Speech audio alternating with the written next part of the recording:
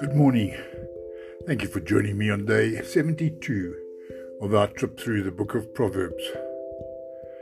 And today, being the second of the month, I have chosen two verses from Proverbs chapter 2.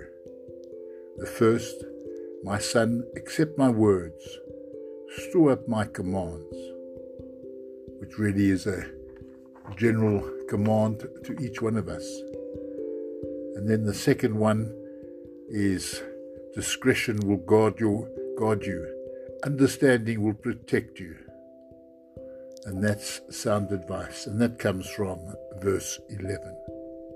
Thank you for listening. Have a great day.